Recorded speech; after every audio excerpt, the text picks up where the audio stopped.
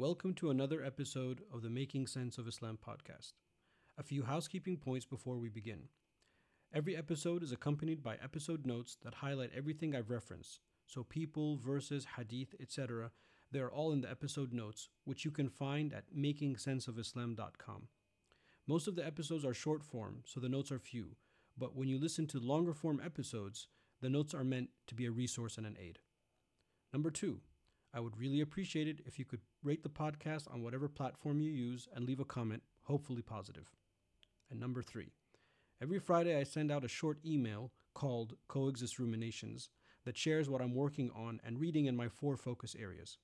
If you'd like to receive these, please sign up by going to makingsenseofislam.com/Friday. That's it for now. Enjoy the show.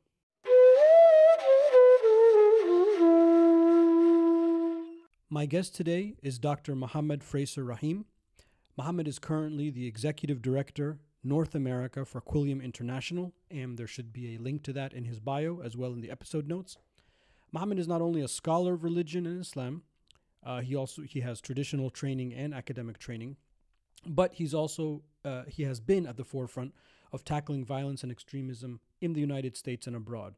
Formerly working inside the U.S. government and now currently working in the NGO space. I'm very fortunate to have worked alongside him on very exciting projects in the past, and I'm even more fortunate to call him a friend.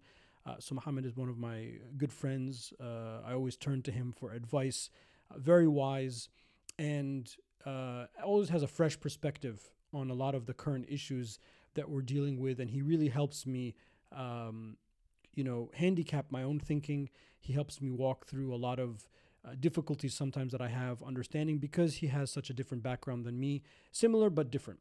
And this is why I enjoyed this conversation so much. So Mohammed, thank you very much again for giving me so much of your time. And I hope everyone will find this as beneficial as I did. Enjoy.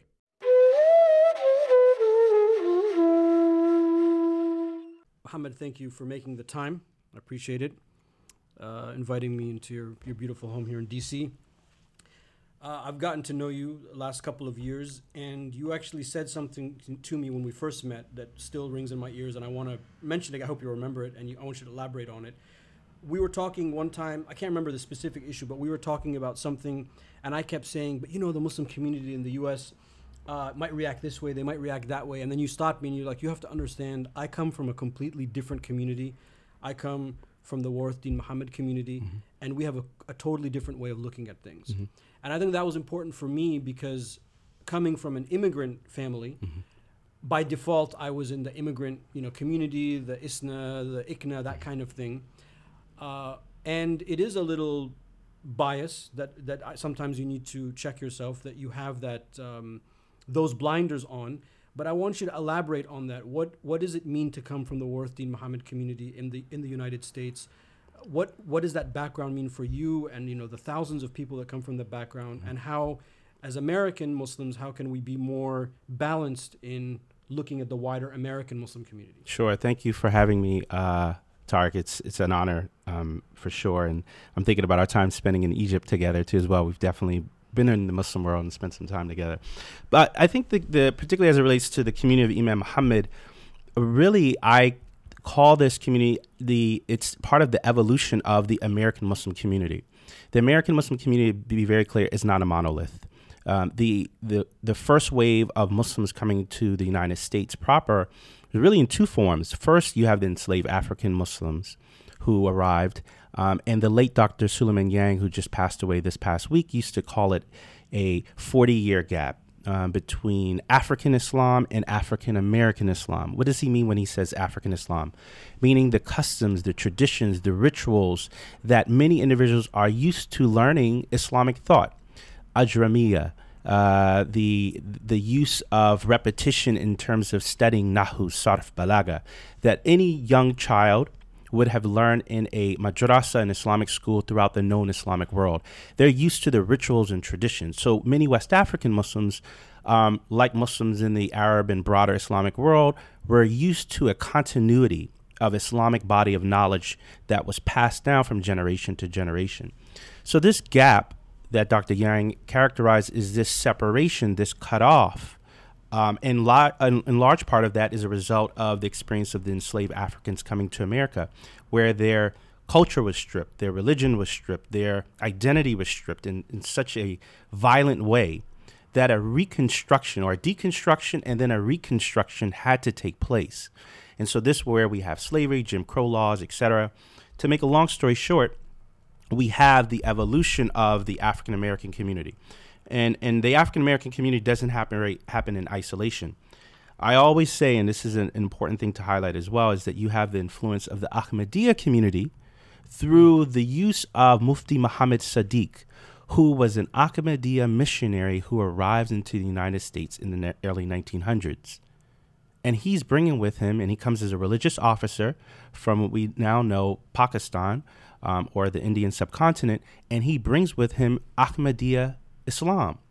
Now, that seems very blasphemous for many those who are struggling and deal with the larger issues of Ahmadiyya influence or the tensions we know that's taking place in some of the violence.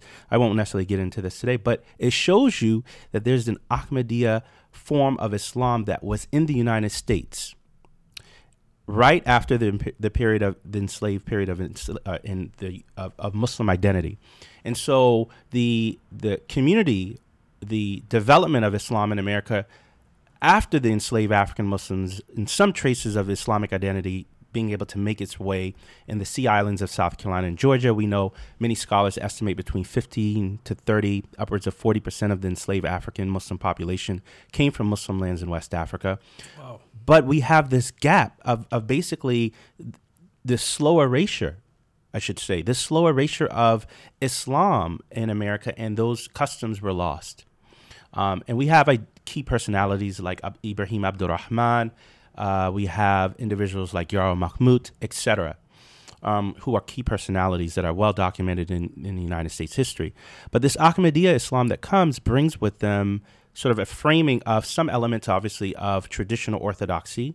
But it was through the Ahmadiyya missionaries, and particularly Mufti Muhammad Sadiq, who realized rather quickly when he first came that he wanted to recruit initially to white Americans. He wasn't quite skilled and conversant to know that there were a large amount of population of African or enslaved Africans or the descendants of enslaved Africans, and he realized that this community was much more susceptible and much more open to this message that would bring Islam. And so the Ahmadiyya community is vital. I say that any of the major Muslim organizations, Muslim communities, owe a debt to the Ahmadiyya communities, regardless of your ideological position of what took place in the past or what's happening in current geopolitical issues in Southeast Asia. And so the Ahmadiyya community comes and they realize quickly that they needed to target African Americans. To me, speed up a very long story, we have the influence of the Ahmadiyyas that were very much vital to what we know the modern day Nation of Islam. The Nation of Islam, and as a historian by training, was a social reform movement that used Islamic motifs, Islamic symbolism, and it used elements of Freemasonry. It used elements of what I characterize as an Islamic hybrid theology. And that Islamic hybrid theology was addressing the circumstances of in this case, the African American experience. And so the Nation of Islam, when you can look at it in sort of a social, anthropological, historical context, it was reforming a community that had been deeply affected and stripped of its identity, its roots, and it brought Islamic ideas and principles. If you study any of the sort of teachings of the Nation of Islam and you do sort of a postmortem analysis, you will see that there were references of the Quran, there were references of Islam, there were references of Muhammad the Prophet, sallallahu alaihi wasallam, inside the various texts in the Catechism. And I think now we can look at it that it offered some elements of Islam that helped radically reform individuals who were former prostitutes and drug dealers, etc. So for that context, one has to see it within its time-space reality, and that it would bring individuals into what we now know Orthodox Sunni Islam. We then speed up into 1975. Before Yes. let me just ask you a quick question. Sure. Those original Ahmadi missionaries that you said they came at the beginning of the 1900s, Okay. are there remnants of those original Ahmadi communities still around, or do they morph into sort of one movement after another? Yeah, I think that these communities are still around. Right here in Washington, D.C., we have one of the oldest Ahmadiyya mosque that's here in the United States. Their communities are still in the United States. They're around. And there are some of the first jazz musicians were Ahmadis. They were Ahmadi Muslims, and a lot of them, in their outer appearance, you'll see they're wearing fezzes that have a very much a Southeast Asian tinge to it, or a Southeast Asian sort of aesthetic to it. And that was because of the Ahmadiyya influence. Could you give us some names of the jazz musicians? So we have Yusuf Lateef, who very famous jazz musician. We have and many others too as well that I'm blanking at the moment. But there are several different jazz musicians who were certainly influenced, and they were they embraced this Islam. And at the time, I'm not quite sure if they saw it as Ahmadiyya Islam and that labeling that might be connected to some of the dynamics in the Southeast Asian context. I think it was more of, this is Islam, and these were the individuals that brought me this form of Islam. And then with the rise of different Islamic ideological interpretations, they were able to say, oh, okay, this is maybe what's being articulated.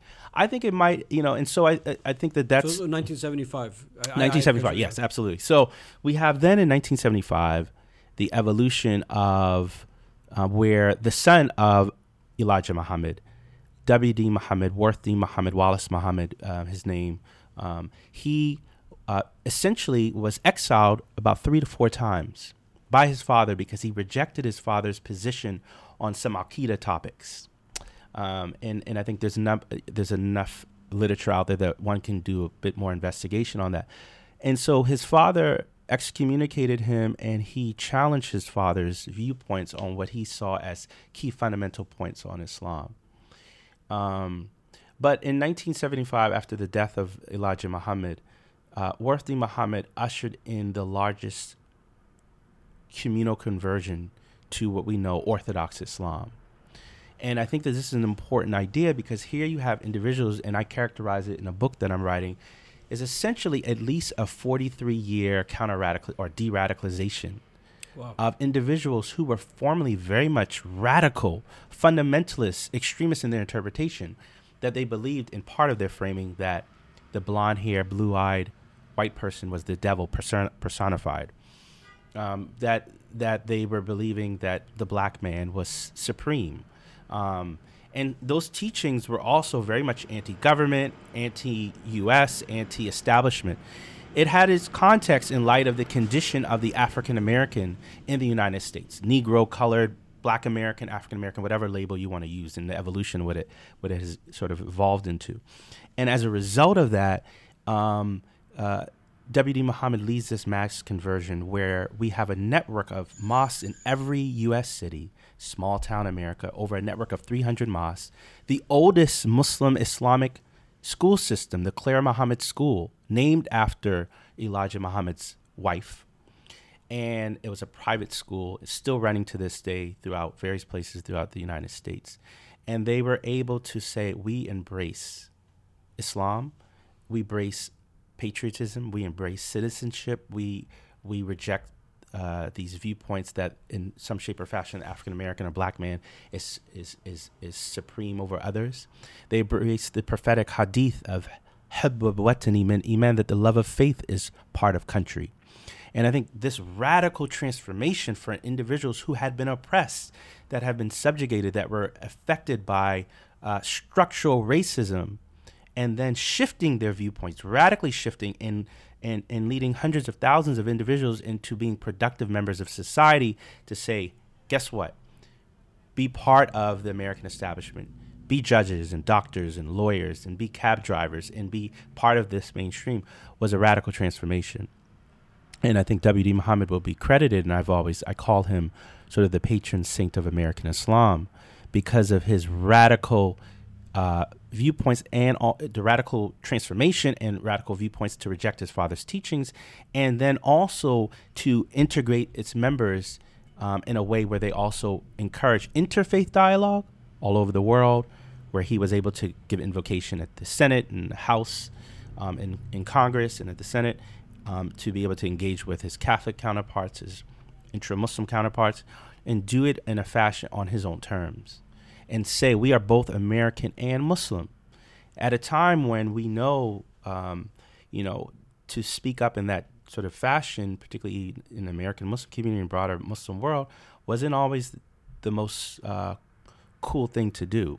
And I think that W.D. Muhammad's sort of transformation is monumental in that respect.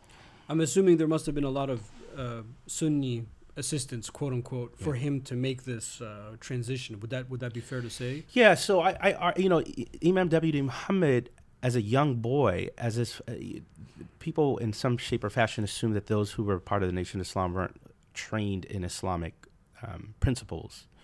Imam W.D. Muhammad, his first Arabic teachers were from the Middle East. His father put advertisements in various newspapers in Chicago.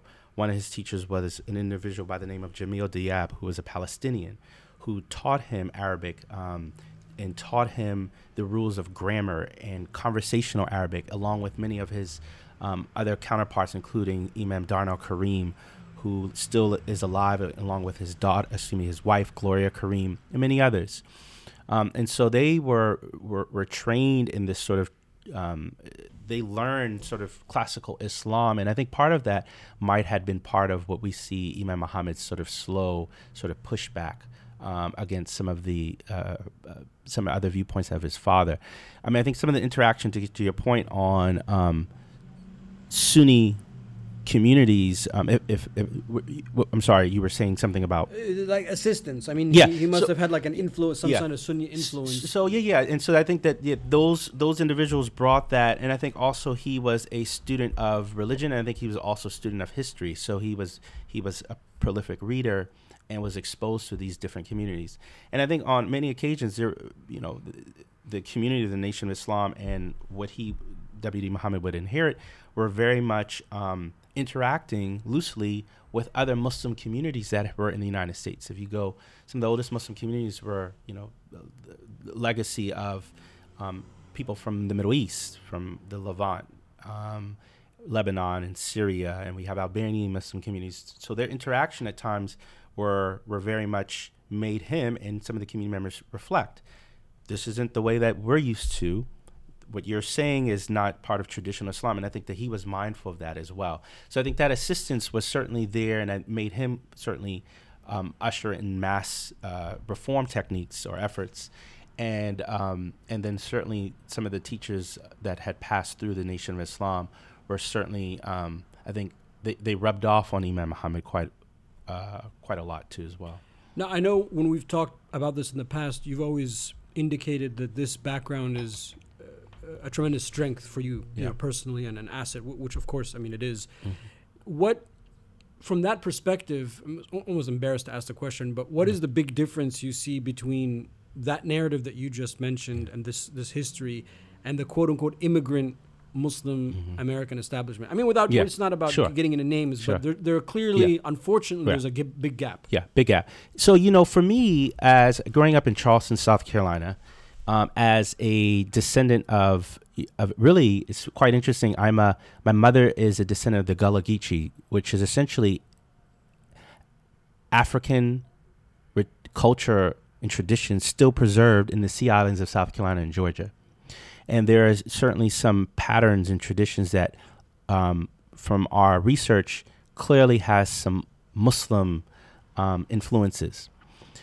Gullah is a culture, Geechee is a language. So it's basically African Creole that's spoken from Sierra Leone in West Africa, and then English fused into one. So our food patterns, our language is very much preserved, which is very interesting. But so as a young child, I grew up as a Muslim. My family are Muslim. My cousins and aunts, uncles who are Muslim. I went to and learned Quranic Arabic like you would learn anywhere in the known Islamic world. And so because of that, the community of Imam Muhammad, at least from where I grew up in, it was a big emphasis to, Imam Muhammad used to always say, that you should study Islamic history, study the rise and fall of Islamic civilization, and study your circumstances in the United States. And that sort of three-prong approach, I think, for me has been very enriching because for me, I was able to master the traditions, and it's a constantly sort of ilm rajah, the art of reviewing. It's constantly reviewing, and because otherwise, if you don't study it, you don't review it, you lose it. But as a young child, the emphasis was study the tradition so that you understand and that you are able to converse with the broader Islamic world. Because if you're not able to do that, then you are disconnecting yourself from a body of knowledge.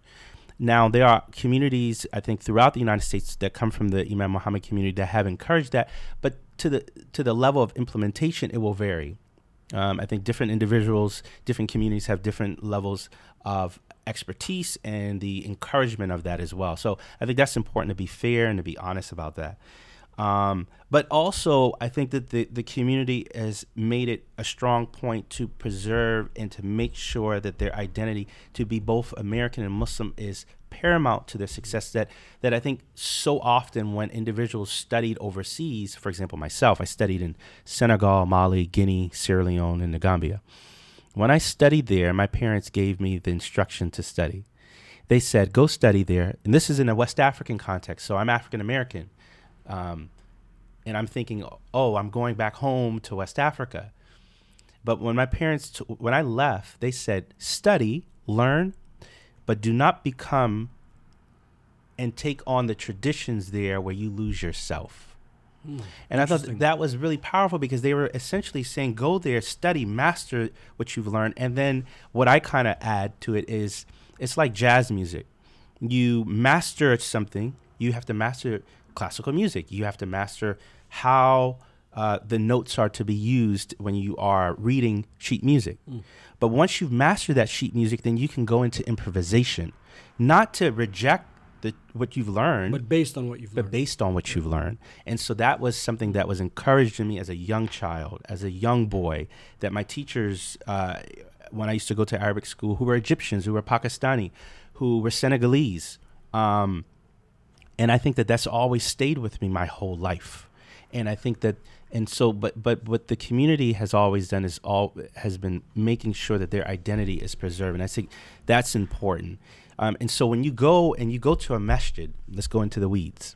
When you go into the masjid of these communities, and I've had friends who are saying, this feels very familiar, but maybe at times some of the rituals might look very Hanafi in its approach, but then another aspect might be Shafi or Maliki. And I think that Imam Muhammad borrowed from was this sort of recognition that none of the schools of thought, none of the madhahibs were, in his context, that they came, I should say, in sort of a time-space context. That these were a result, these imams that have come in the past were a result of the reality of their geographic location, just as much as the Shia traditions as well. The Jafari school of thought are a result of the reality being in this case, Iran. Let's just use that. And so it was never rejecting any of this. If anything, understanding and knowing these traditions, but recognizing that the requirement to follow strictly, blindly, was in his idea not necessarily a requirement. And so you'll see some of the influences, whether it's the janazah prayers that are performed or whether it is for Jummah, that there is some variations and influences.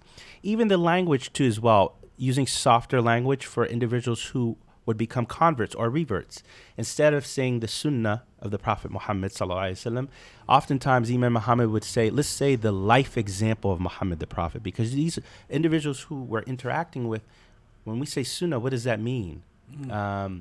It becomes sort of just a mass labeling rather than what is the life example? What is his uswa? What is his example of how he lived his life? It's just softer, more palatable language to help individuals. So I think that, that's important to recognize because the community borrows from many of these traditions, but also very much firmly rooted in Islamic tradition. And lastly, I'll say, and I went to Jummah prayer last week at one of the associations of the Imam Muhammad in Baltimore. And you also have to realize that many of the communities, whether they're third, they're fourth generation, or individuals who are newly converts, there are institutions that have been established. So if you go to Friday prayers, the African-American experience, regardless whether it's Muslim or Christian, is one rooted in a call and response tradition. Yes, yes. So the call and response tradition is one of affirmation of after you say something. If you go to a black church, it is saying something and people want to hear, in colloquial expression, a joyful noise, a response of, yes, Yeah. ma'am, I hear you. Teach, preach. Yeah. And so people are not outside of that context. And the African American Muslim community is, in particular Imam Muhammad community, have built upon that and not rejected those as well. To say, if you go to a Friday prayer, you might hear someone who might express themselves. It would be no different than someone going to an Ahl al-Sunnah wa Jamaat mosque, or what is a Sufi mosque, if you will, who has heard the expression of the divine, and they are overtaken a bit by that expression, and they want to testify or exult, give a takbir in response to that. And so I think that the African American community, Muslim community, has been negotiating through that space and struggled, because America is the most diverse place on the planet Earth. And because you have this diversity, you also have different interpretations and people expressing whether this is right or not. And I think the American Muslim community is finally recognizing, and I'll finally be comfortable to say this, I think we are finally getting to a point where we are establishing, whether we want to call it or not, but I think we might need to say this, an American school of Islamic thinking, an American school of Islamic thought. So it seems that the Warthin Muhammad community, I mean, just to be very blunt, is more educated and sophisticated than the immigrant community. If the basis of it's like a twin approach. One is maintaining our identity as African Americans, but also number two, being grounded in traditional Islamic sciences. I mean, when I wanted to go study in Egypt, my community thought I was insane because I actually left medical school to do that. So like, why do you want to go do that? That's what poor people do. Yeah. Only poor people go to the seminary or to the mosque. So, I mean, that's right there. I can see where there's a difference. Sure. But you mentioned West Africa, and I think that one of the interesting things, I want to get into extremism in a little bit, but one of the interesting things about West Africa is the proliferation of tasawwuf, which is sort of, embedded with part of West African Islam. Is it also fair to say that tasawwuf is also important to the community you come from, and growing up, it was sort of just part of the ambiance? Yeah, so, I was just looking at one of this book because I was just thinking about, in West Africa, I'm just going to read a few names that might be familiar with the Qawaid al-Salah, the Muqtasar al-Aqdari, the al-Ashmawiyya, the Manzuma al-Qutubi fi al-Ibadat, al-Muqaddima al-Iza, etc., al-Risala. These are you're familiar with those, right? Sure. This is what is part of what I call the West African Islamic curriculum. Okay. So you're very familiar. This is what's taught in many of these institutions. And Islamic intellectual learning, I've argued, was just as equal as Islamic centers of learning in the Arab world, where individuals were studying these texts, and then they were also able to offer their own commentary. So, the African American Muslim community, you would think, would have inherited many of these texts. Now, I mentioned earlier just a few examples of those names who we know, Bilali Ali, Salih Bilali, just two additional names, who, through historical records, we have found them leaving their legacy. Omar ibn Said was able to write in his Al-Hayat, the book, the life of his autobiography, in Arabic. So he had memorized Arabic, which was probably his fourth, fifth language. And he was able to bring that language, bring those traditions to the New World, despite the transatlantic Middle Passage journey. So one would say, hey, Muhammad, did you have all that traditions, and were you able to memorize the Risala? Was that chain of transmission all the way sort of continued from West Africa to America? And as Dr. Yang and other professors have argued, that gap was cut off. So what happens when those traditions are cut off and you no longer have that continuity of knowledge? And this is why these sort of Islamic hybrid methodologies were developed. And unfortunately, those traditions were lost. And so you have elements of, and this is getting to the role of Sufism too as well, you have the roles of, for example, I just happened to be in Charleston, South Carolina, where the first shots of the Civil War were fired. the Gullah Geechee traditions were preserved, and we know, and doing sort of analysis, it looks like some of the practices were certainly Islamic at best or African traditional religion. And we're all still trying to put this together as any good researcher trying to put together the pieces and the puzzles. As a child, I happened to live near a sheikh who was from Senegal. And so as a young child, I was able to study from some of those texts that you referenced. Wow. But and I don't know if that's a coincidence that he happened to come there to Charleston, and I was introduced to the, not just through the influence of Tasawwuf, but I was exposed to it, and I was able to understand it, and it seemed like, and so that was a good thing for me. And then I studied in West Africa. So I think the role of Tasawwuf, the role of Sufism in a West African context is part and parcel of the West African experience. And we see some of the thriving influence of the Qadariya and some of their offshoots groups, the Tijaniya, very much vibrant in their transnational networks throughout West Africa and the larger diaspora. And many African Americans have taken bayat with various tariqas in the United States who have West African lineage. And many of them have joined them because I think they are looking for spirituality, for peace. They're looking for a way to connect back to their ancestral legacy too as well.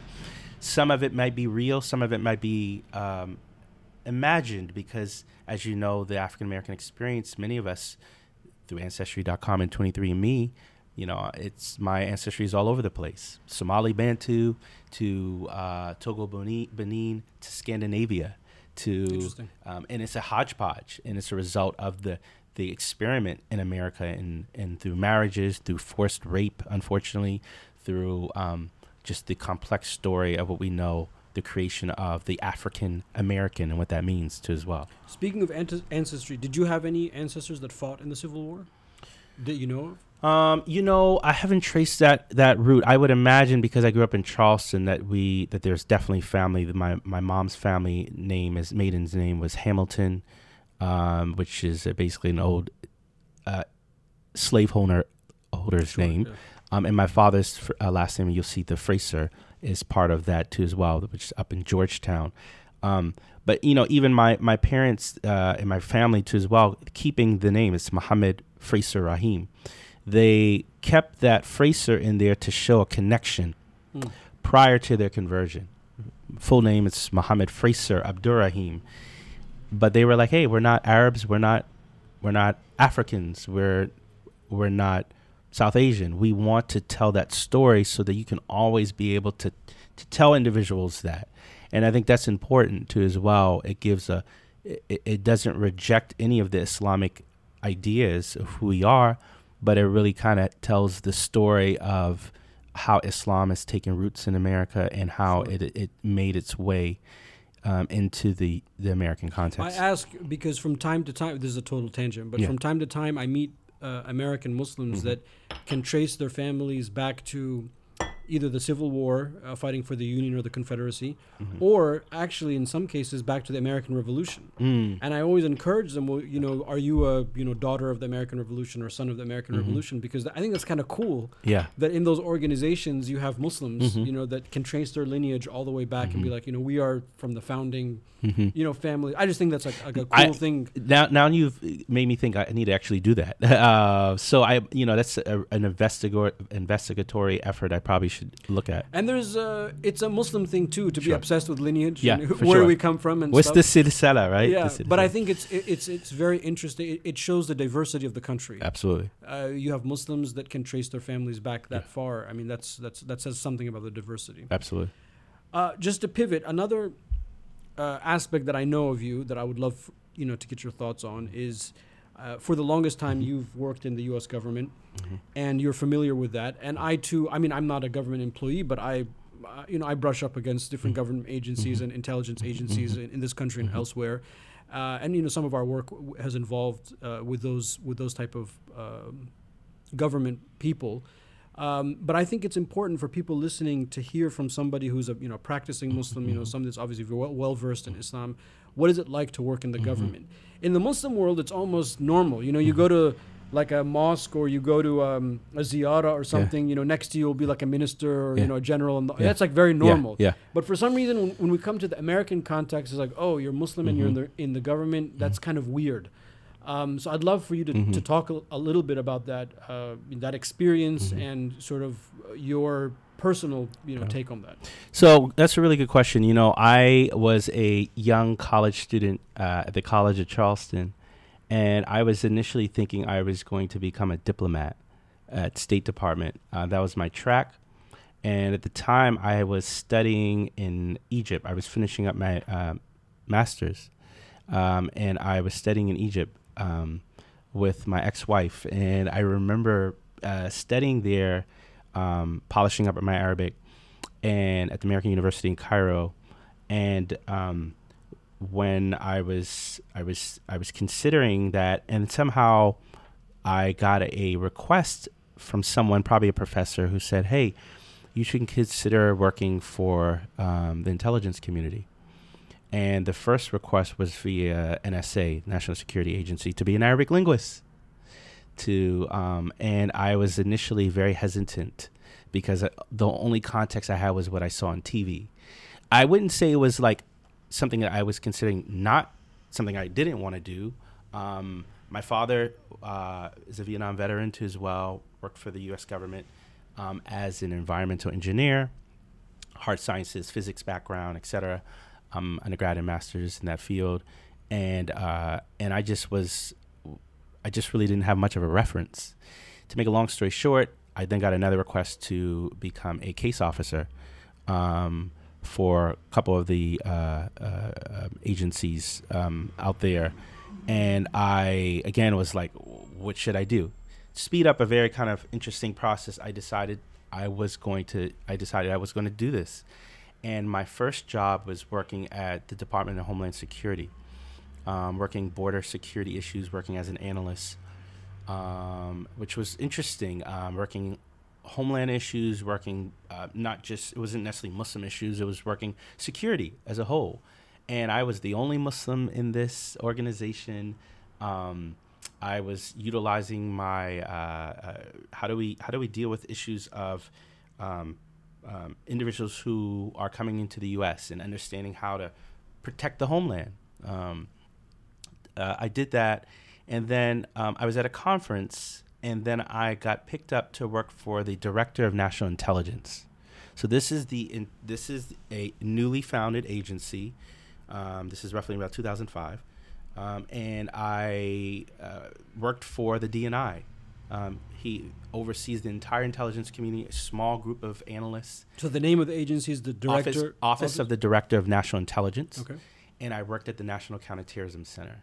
So I spent my career, the bulk of my career, working as an analyst for the Director of National Intelligence at the National Counterterrorism Center, the premier agency that handles all issues, the clearinghouse for counterterrorism issues for the U.S. I worked as a counter-radicalization expert on counterterrorism, both dealing with issues domestically, overseas, dealing with issues of Islamic thought. So all these good skills that I had learned, studied, total sort of in the weeds, nerdy, spending time, long hours in really, as any Islamic student does. And it was finally being applied. And I worked in an organization, a particular shop called the Radicalization Extremist Messages Group. And we dealt with how do you combat extremist thought, and how do we provide analysis. My customer was primarily the White House and the National Security Council.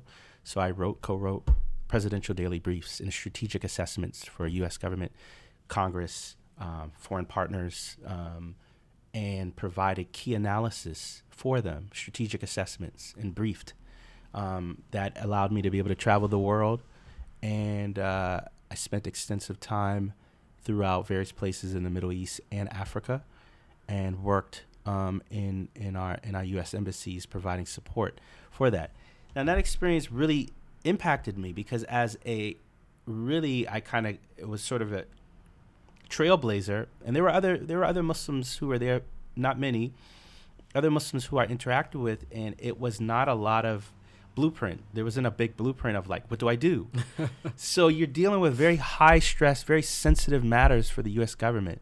You are in working and your expertise being being asked upon, and providing context toward when bad people, extremists who do activities who are using religious holidays as a means to invoke violence, and being and sitting there and going through religious texts and being able to, on my desk, going through the Quran and Hadith and understanding and matching that up with good tradecraft that I learned as an analyst, and to provide analysis that's balanced and nuanced and surgical and concise to be able to inform policymakers who are trying to protect the nation. That protection of the nation isn't just for Christians, it's for fellow Muslims who are to be killed by extremist activity. As we know, the vast majority of those who've been killed by extremist activity have been moderate, if you will, mainstream, normative Muslims who are just trying to live their life. Sure. So I've written hundreds of analytical products that are now, that are in government troves or government platforms in terms of providing analysis for them. I was a young person. I was young. I mean, I've been out of government for 3 years now, a little under 3 years. And I learned it really challenged me on a deeply personal, spiritual, emotional level of how I'm providing information and doing it in a way where it is keeping in mind my religious obligation, but also very much thinking through my context as an American Muslim too as well, and what that meant. And I think that people also, oftentimes American Muslim, just broader Muslim community, the Prophet himself had his own form of security services. I think it was Hudayfa ibn Yaman, who was what I would consider the first director of national intelligence. I like that. I like where this is going. And I think this is important, that the security is paramount for all Muslims. And so, I can't help this historian mind to bring those references up and go back to our tradition to understand how it's so vital. The masjids I grew up with, there was always security. It wasn't just everyone... Maybe to protect the mosque. Everyone's not just going to be able to pray. You have people who are on rotation. We know that the Prophet taught us this, right?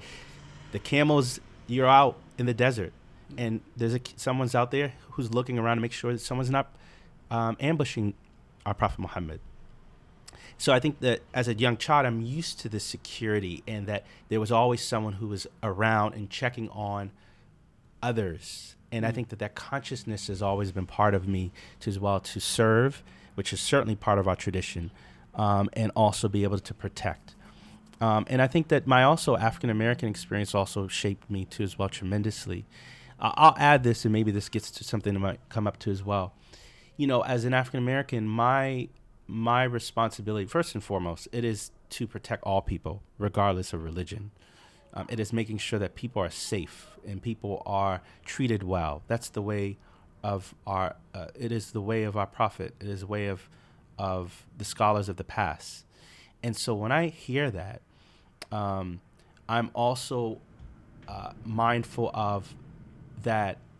In many of our African American communities, there is the reality of making sure that there is self-policing that's taking place too as well, because unfortunately, if you just do the statistics of the amount of African American males who are incarcerated, it's just the proportions are just they're just out of control.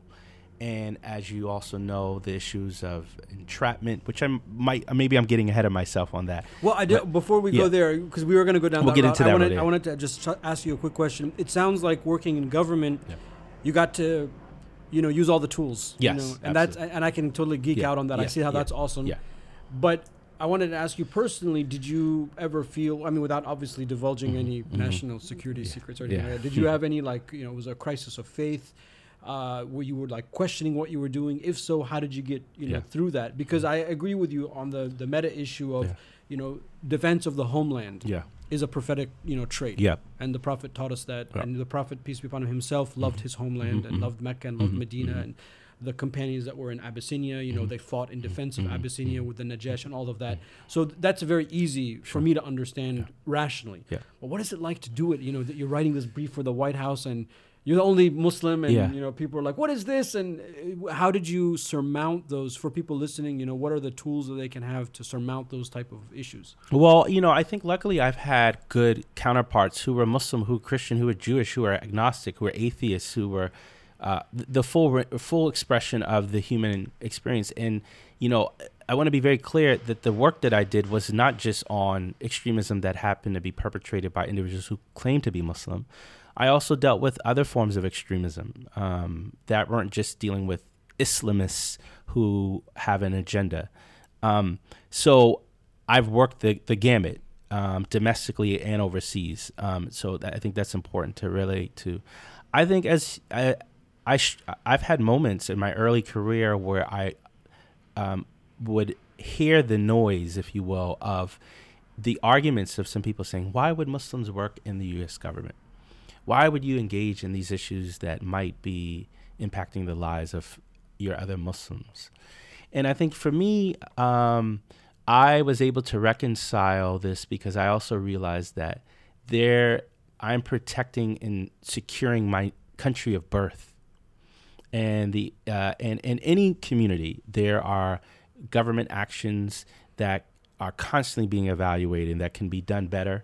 And I think that the example of the invasion in Iraq, and certainly not finding any yellow cake too as well. And there's a whole conversation just on that with George Bush as it relates to that, is an example of that. And I think there's been some radical reforms that have taken place on that. So I think that any sort of government, and pick any place in the Muslim world, and you'll probably see a very similar issue and probably lack of transparency on those topics too as well.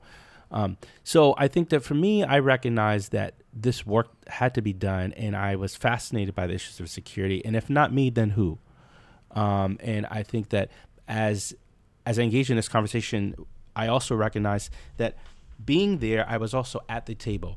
I was able to be, I was not being served on the table, but I was assisting on what was going to be on the menu. And I think that being part of the conversation and be able to wrestle through these topics and be able to provide pushback and to be able to offer different viewpoints allowed for policymakers, key government officials in the United States to have a perspective that they might not be able to get from someone else. And I think for that, I was able to go through that, assisted tremendously. Also, my parents were excellent advisors and mentors and spiritual efforts. My community, who was able to give me some good efforts. My spiritual practice, that I stayed vigilant every single day. I think it was Sayyidina Ali that said, "Oh Allah, do not leave me to my ego for a blink of an eye, blink of a second." And that was a level of vigilance that I think I kept, and I keep all the time. Right here, I keep my tasbih with me. Sometimes I just use my hands because I think those are important for reflection. So it sounded like it helped you, actually, this position. Yeah, absolutely. Islamically. Islamically. It wasn't a challenge, It was, I had moments stressed for sure, but I was able to fall back on the techniques that I had learned as a child. And when those stressful moments came, sometimes they were more stressful than others. And I had moments where it wasn't easy at all, working very important topics. But I was able to kind of find my balance. And I think I encourage people to work in government. I think it is a powerful experience. It changed my life for the better. And I learned a lot from that experience. And I encourage people too as well, is that, it gets you out your comfort zone too as well. If you're around everyone that says the same thing, you're not pushed, and you're not challenged on your points and views, then you're not able to grow in a meaningful way. So that experience impacted me tremendously. So extremism. Yes. This is how we both met. Mm-hmm. in dealing with this issue. And of course, me very naively thinking that I'm, also doing the good work, and to realize that I just stepped on a hornet's nest, and to see this huge, this huge, backlash in the Muslim community, CVE and all of these things. I'm like, what? For me, CVE was, telling people in the mosque, what true Islam is, and all the things that we've been talking about. I had no idea about the association, about these terms and things like that. So, I mean, this could be its own conversation, so let's not get too far off topic. But, maybe you can help people listening and help me understand, where the threat is. We've done some work in Africa together, so we definitely understand, in the context of Nigeria, Somalia, Boko Haram, Al-Shabaab, all of that. Of course, ISIS goes without saying. Those are serious threats. But there's like this percolating radicalization that no one's really dealing with. That's what I'm concerned with. I'm concerned with like little kids in the mosque, young adults that have questions that no one's answering. And I see them using phrases that are not quote unquote orthodox Sunni phrases. And I'm like, okay, let me stop you right there. Let me reformat your head so I can send you off with the right format. But how is it a problem? How big of a problem? And what does it mean for people like us that are trying to engage in prevention work? What does that mean? What are we trying to do? So I would say that there's an interesting report that came out about 2 years ago by the UNDP called In and Out of Extremism. And it basically canvassed hundreds of individuals and why, particularly on the African continent, why they joined extremist movements. And particularly in this case, groups like Al-Shabaab, Boko Haram, AQIM, etc. And one of the things they said was that they were able to do the analysis on it is that 57 of the respondents said that they had little to no understanding of religion. I will say that and we've done a postmortem on individuals who carried out the attack in Belgium, Molenbeek. And many of these individuals and others throughout the world had very little understanding of what Islam was. The attacker of the Pulse nightclub down in Florida was probably someone who was dealing with internal guilt and likely was, he was gay. And he probably was struggling through that. And so we see now that he claimed to have been a member of ISIS. And he may have been working through some internal demons of his own personal sort of struggle. I just use that to say that, the level of religious understanding is minimal. From what we have seen and having been engaged in this space. I've traveled all over. I have interviewed former extremists. I work with former extremists right now. I know this topic very well. Quite comfortable in engaging on what this means. I think that the radicalization is still a problem. It's metastasizing, it's growing and morphing into something else. When I started off, it was Al-Qaeda. And Al-Qaeda was like, and I say this all the time, but it was like BlackBerry. ISIS is the iPhone. What comes next, we will see. It will become something. It might be a millennial, hipster, something that's nefarious, that's negative, that's trying to attack us. And so I think the radicalization experience, one, is personal. It will not look the same. I've seen from white kids to Latino to African American to South Asian to Arab, etc. I think ideology is not everything, but ideology does play a role. Let's be quite frank. And this is something I think the Muslim community has to address. There is a struggle. There is a war going on within Islam. I'm moving beyond the cliche. At Davos, Switzerland this past year, King Abdullah of Jordan said that there is a civil war going on within Islam. Abiy Ahmed, the prime minister of Ethiopia, a Christian one, said recently that he does not need someone from outside telling his Ethiopian Muslims what it means to be a Muslim. I mean, they've been Muslims since the first generation. Exactly, first generation.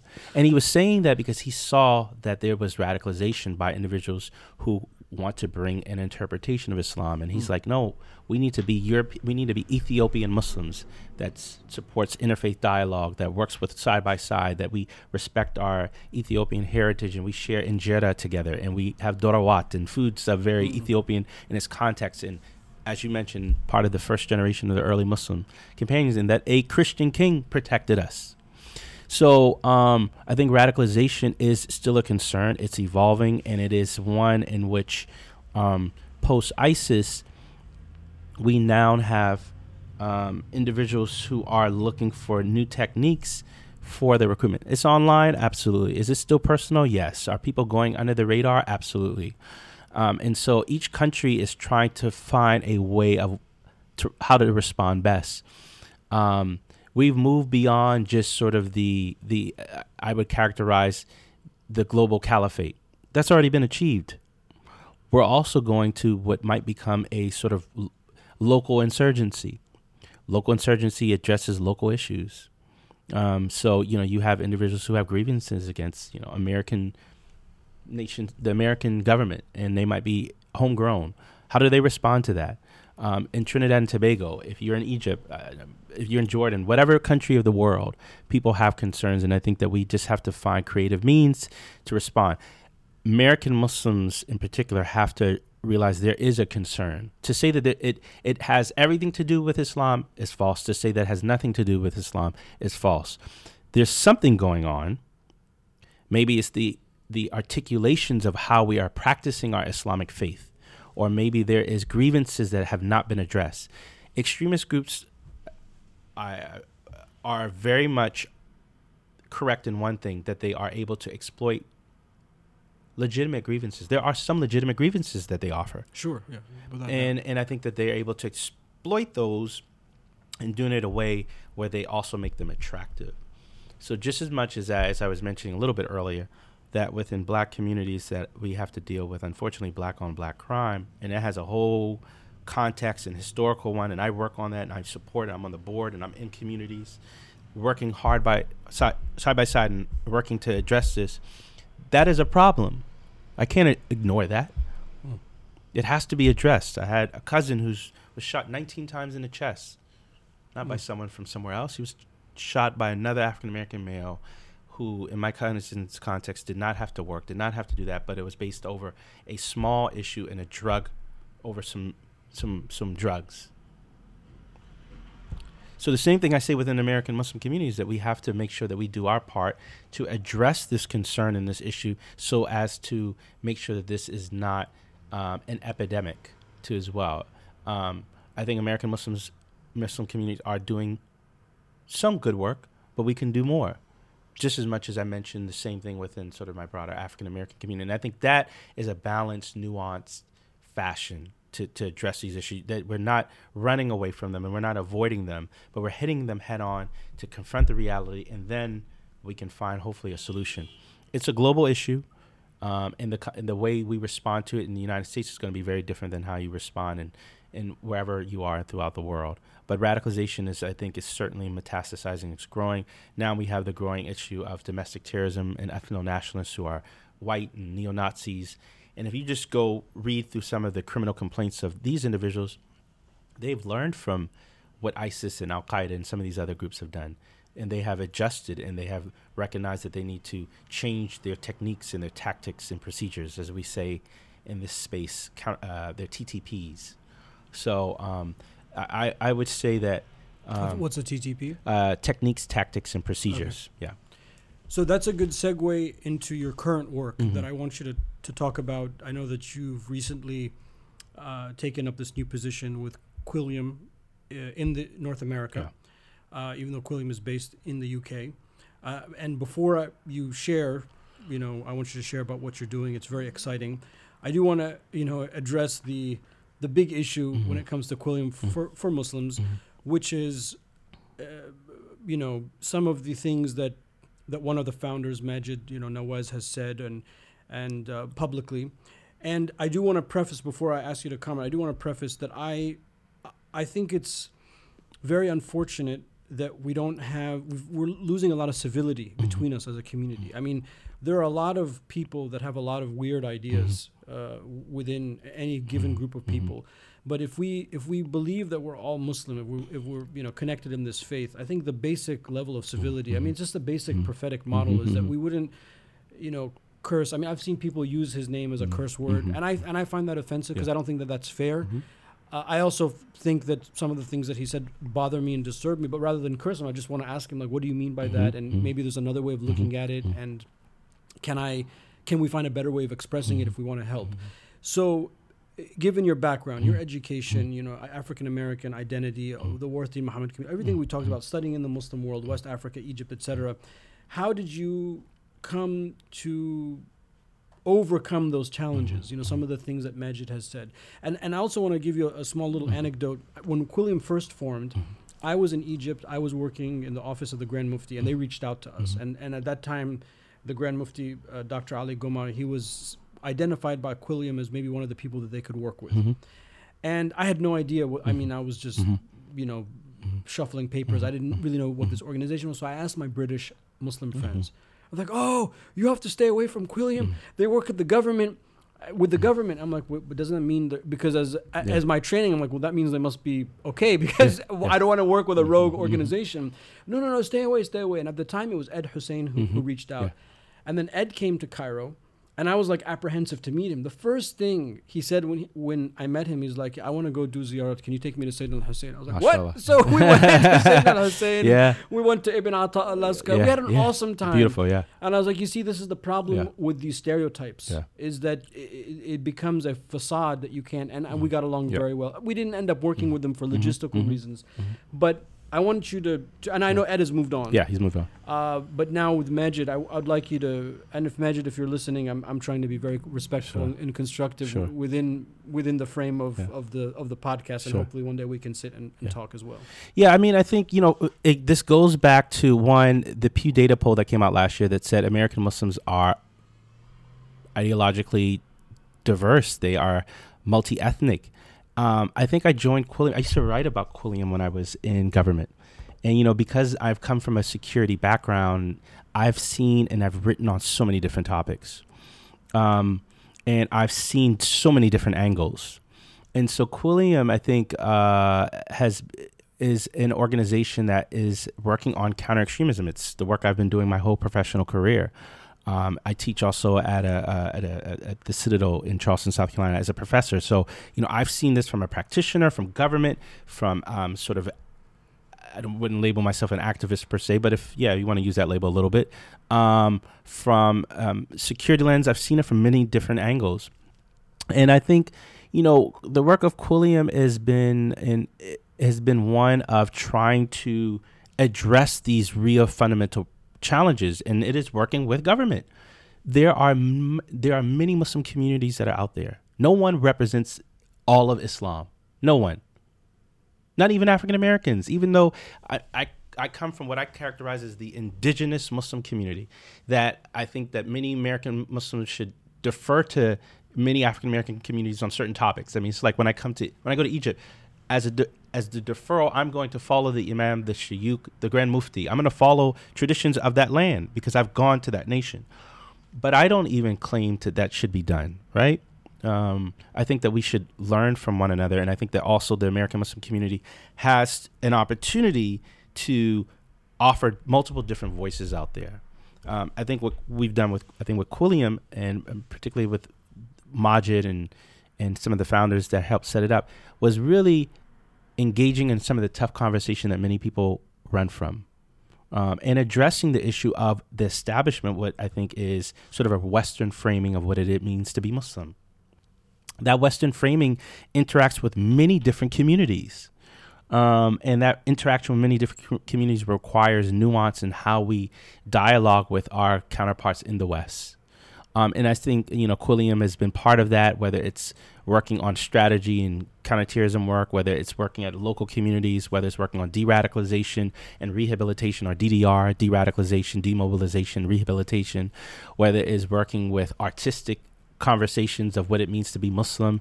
It's dealing with all the existential matters of what early Muslim communities have done. There's a wonderful book called The Art of Party Crashing in Iraq by Dr. Emily Seelove, and she talks about the experience of, people assume, I use this analogy that, the Abbasid period in Iraq, many Muslims assume, in Damascus too as well, with the Umayyad period,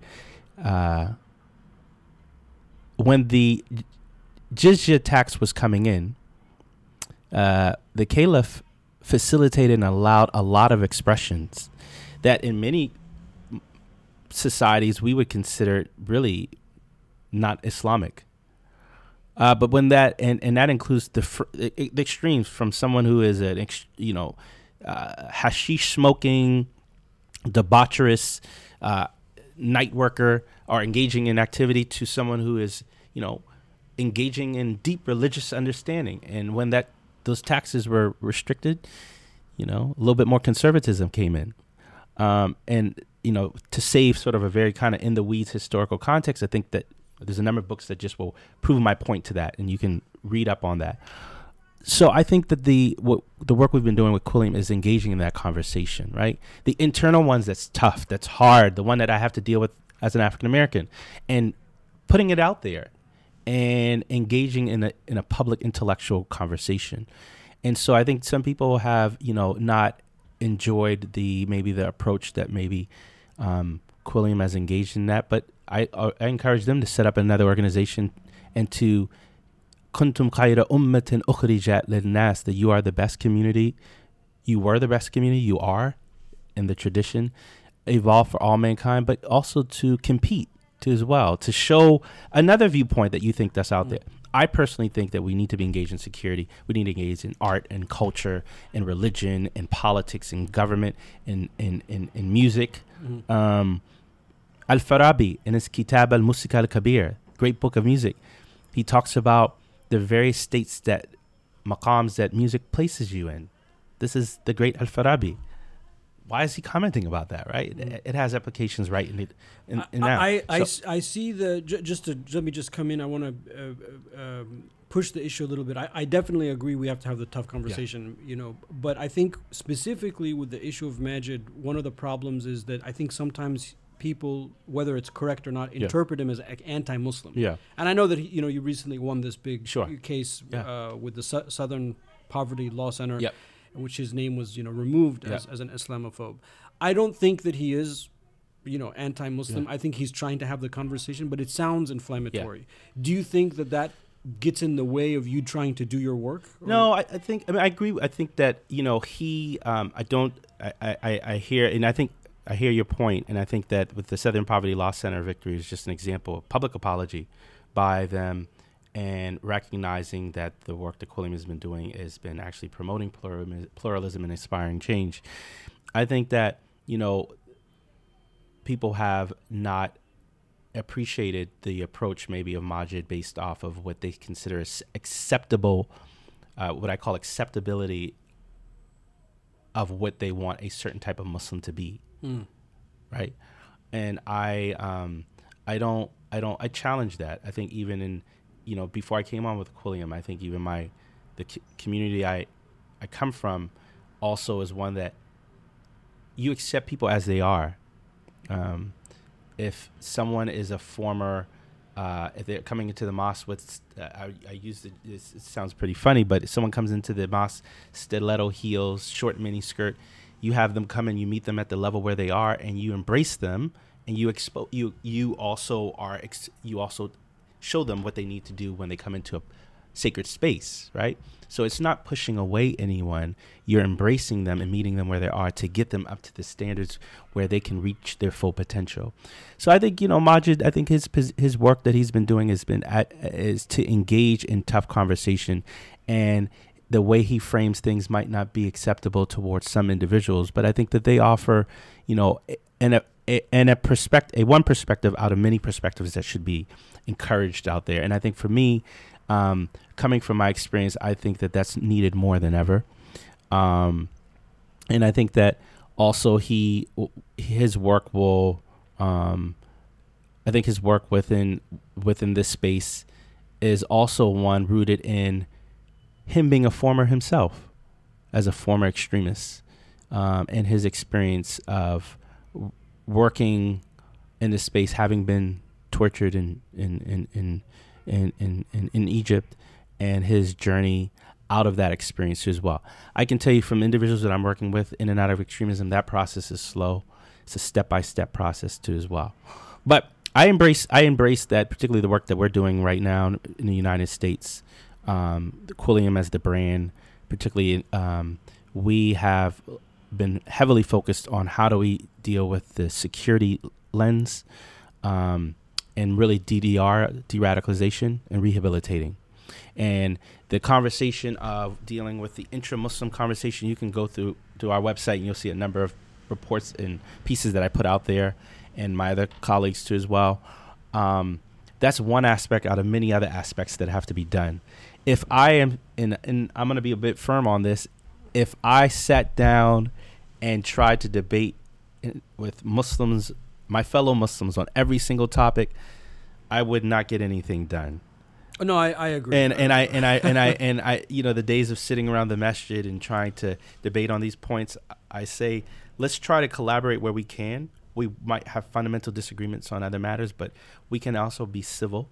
You know, the tradition of Fatawa, Javan Mardi, having some level of chivalry in our activity and respect and good character is vital. But I welcome disagreements and pushbacks on points. We should have those. I think the fuqaha didn't agree on every topic, sure, and they still disagree. I mean, I've had my share of detractors, and I've exhausted, you know, miserable minutes responding, and I realized that there's just no utility. You can't please everyone. I totally second that. What I will also add to as well, and final on this, is that I think that, you know, the labeling of sort of Islamophobic or anti-Muslim, particularly Quilliam the brand as an organization, or Majid as the individual, I think there's been enough victories in the public conversation to definitely prove that that's not only false, but it's just it's far from it.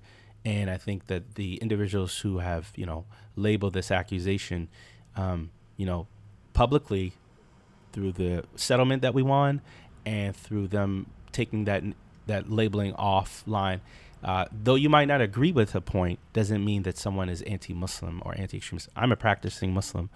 I come from that tradition, will remain that tradition, inshallah, my whole life. Inshallah. And so I think that that's a strong way for us to continue to as Muslims in the United States, Muslims in the West, to continue to have fundamental disagreements on points, but we also have to be firm on what's actually taking place. And I think coming from my security lens, not everyone will agree with it, but I think I've seen the necessity to engage this, and I'm going to make sure that we continue to do all that we can to promote healthy communities and resilient communities as well.